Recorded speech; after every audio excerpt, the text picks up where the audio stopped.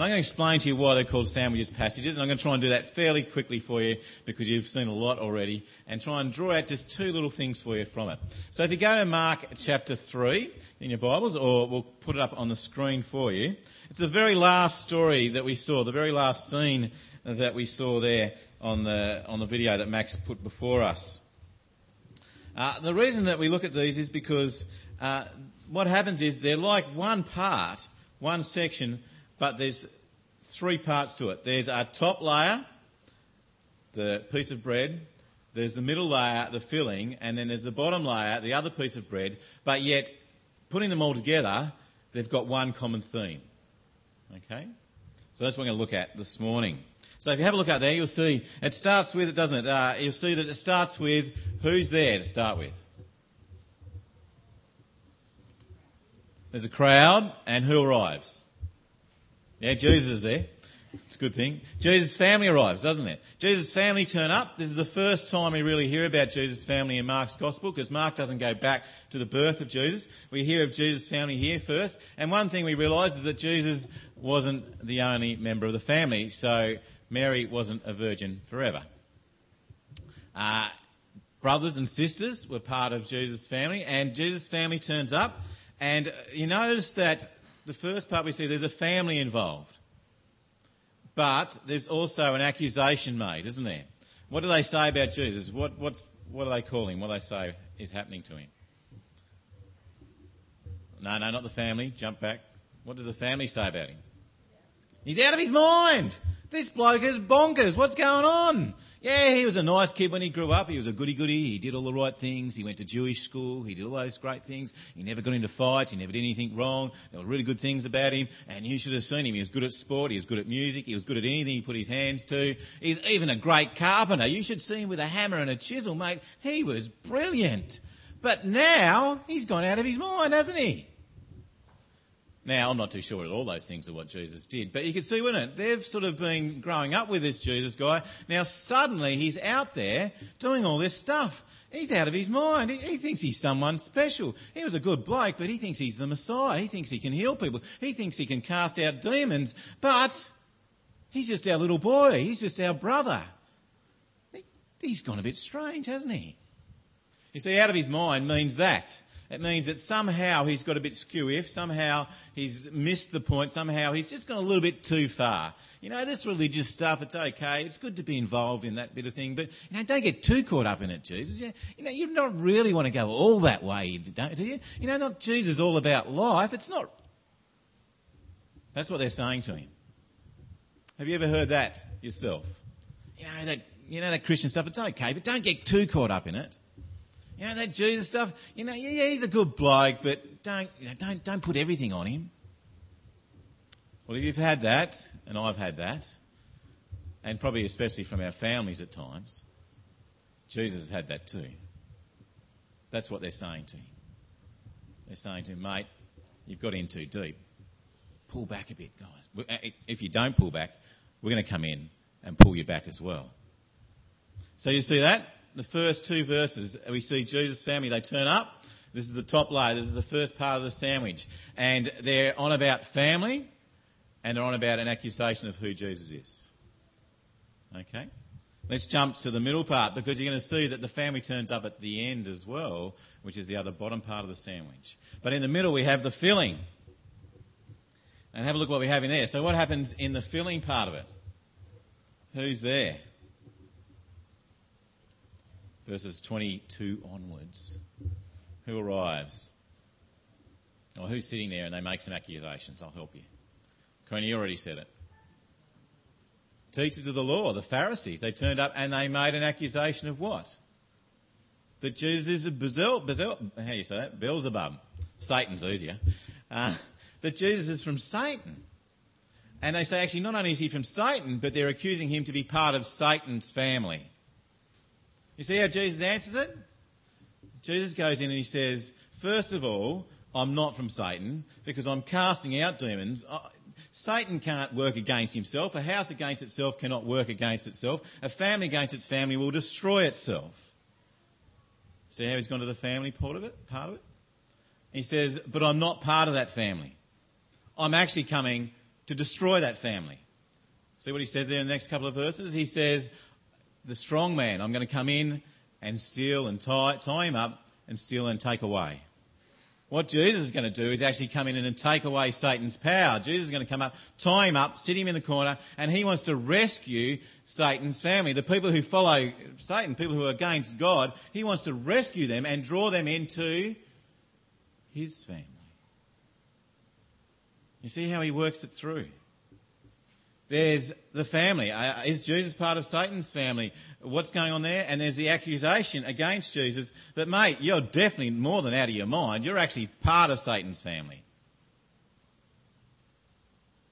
We're going to see that the bottom part draws it all together. See how the sandwich is fitting? See how the theme is coming out? See how Mark is telling this story to help us see who is Jesus and what it means to follow him. Let me just put a little side in there because you probably picked it up and you probably go home and ask the question, what does blaspheming the Holy Spirit mean? Well, there's been lots of books written on it trying to explain it all, but I don't think it's as difficult as what it seems because I think the passage tells us what it's all about. Because I think the last little verse there, when you saw Max on the screen, when he just sort of focused in and said, why did he tell them this? Why did he say this to them? In verse 30, he said this because they were saying he has an evil spirit. And that's the key to understanding what it means to blaspheme the Holy Spirit. What they're accusing Jesus of is they've completely missed who he is and accredit him to be the devil rather than being the Messiah. So what they're saying is blaspheming the Holy Spirit is accrediting Jesus to not being the Lord and Messiah, but for him to being something else, particularly from the devil. So blaspheming the Holy Spirit is misunderstanding who Jesus is not knowing who he is and accrediting him as something other than he is. So that's the only thing that can be unforgiven, is it? The only thing in the whole Bible that the Bible tells us, the only thing that stops us from being friends with God is that we reject Jesus, that we don't trust in him. If we don't trust in him, Jesus says, whoever believes in me has eternal life. The opposite of that is, if you don't believe in him, then you don't have eternal life. That's the only thing in the whole Bible that is unforgiven, is not recognising who Jesus is and not following him. That's what it's saying here. If you go to a growth group, feel free to push that around a little bit more and have a think about it, but keep it in context. Notice why he said it and notice why he put that verse 30 in there to make sure we understood it. And then he comes to the last part, doesn't he? The last part of the sandwich. This is where it all comes together and fits together. I don't know if you've ever been down to the sandwich shack, but if you go down to the sandwich shack and buy a sandwich, they've got lots of salad sandwiches there. You go in there, you buy, you decide what type of bread you like, your wholemeal, your white, your grain, whatever. You pick your bread, your 2 pieces, and then you pick your filling. And if you pick the ham with all the salad that you've got, you're going to have a huge sandwich. They are big sandwiches.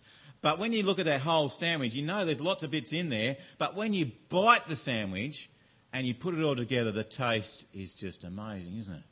It's the whole thing together that you're into.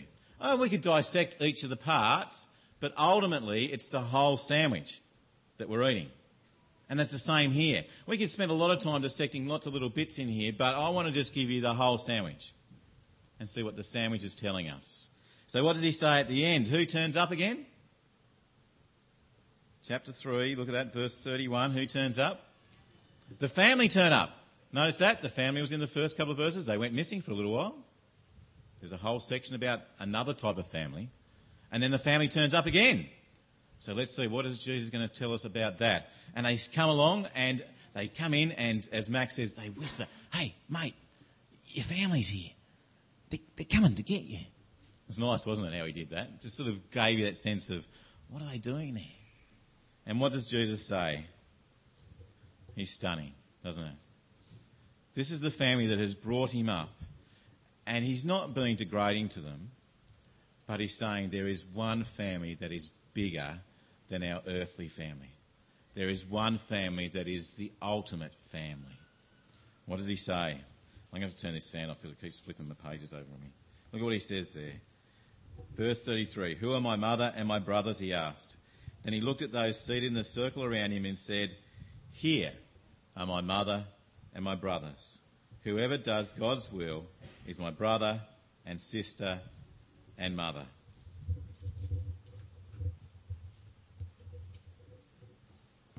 That's stunning, isn't it? That's a big call. What he would be doing is, if he was here now, he'd look around here at you today and say, here is my family. You are my family. How are we part of God's family? We do God's will. What is God's will? It is to recognise who Jesus is and to follow him. Do you see how that all comes together? The accusations. It's about family. Who is Jesus? Who is his family? Is it his blood relatives? Is it to do with that? Or is it another family? Is it completely different? Is Jesus working for the devil? No. Jesus' family are those who recognise Jesus for who he is, the Lord and Saviour, and follow him. It's worth stopping and thinking about for a moment, isn't it? You see, Jesus isn't out of his mind. Jesus isn't just a good bloke. Jesus isn't just a moral teacher, but he is King and Lord and Saviour. The one that will establish his family for eternity. Family now can be great, can't it? But it's only a picture of how good it can get in eternity. You see, Jesus is the one who forgives sins, who enables us and allows us and takes us into eternity. It is as we bow our knee to him in allegiance to him as our King that we recognise who he is and we understand who he is and we bow before him for who he is. And when we rightly recognise who Jesus is, we'll be able to have ringing in our ears now and for eternity. Welcome, brother. Welcome, sister. You are my family. You belong to me, and I belong to you. That's beautiful, isn't it? Part of God's family for eternity. Recognising who Jesus is and living for him. That's our first sandwich passage. We've got another 5 of them to come. We're going to intersperse a couple of things between that. But let's have a look at how that goes over the next couple of months. Let's pray. Heavenly Father, we give you great thanks for your word. Father, we thank you that Mark wrote down all that he heard and learnt from Peter. That he put it into a form that we can read today and that we can know and trust is accurate about Jesus, Lord. Heavenly Father, as we've looked at these first couple of chapters and especially chapter 3, Father, we pray that you'll help us to be in Jesus' family, ones who recognise who Jesus is and ones who follow him. Heavenly Father, we don't know what to say, but we want to thank you for bringing us into your family through Jesus, Lord. What a wonderful privilege that is, now and for eternity. May we never forget that. May we always be thankful for it. And Lord, may it drive us and encourage us to live as part of your family here and now. We pray these things in Jesus' name. Amen.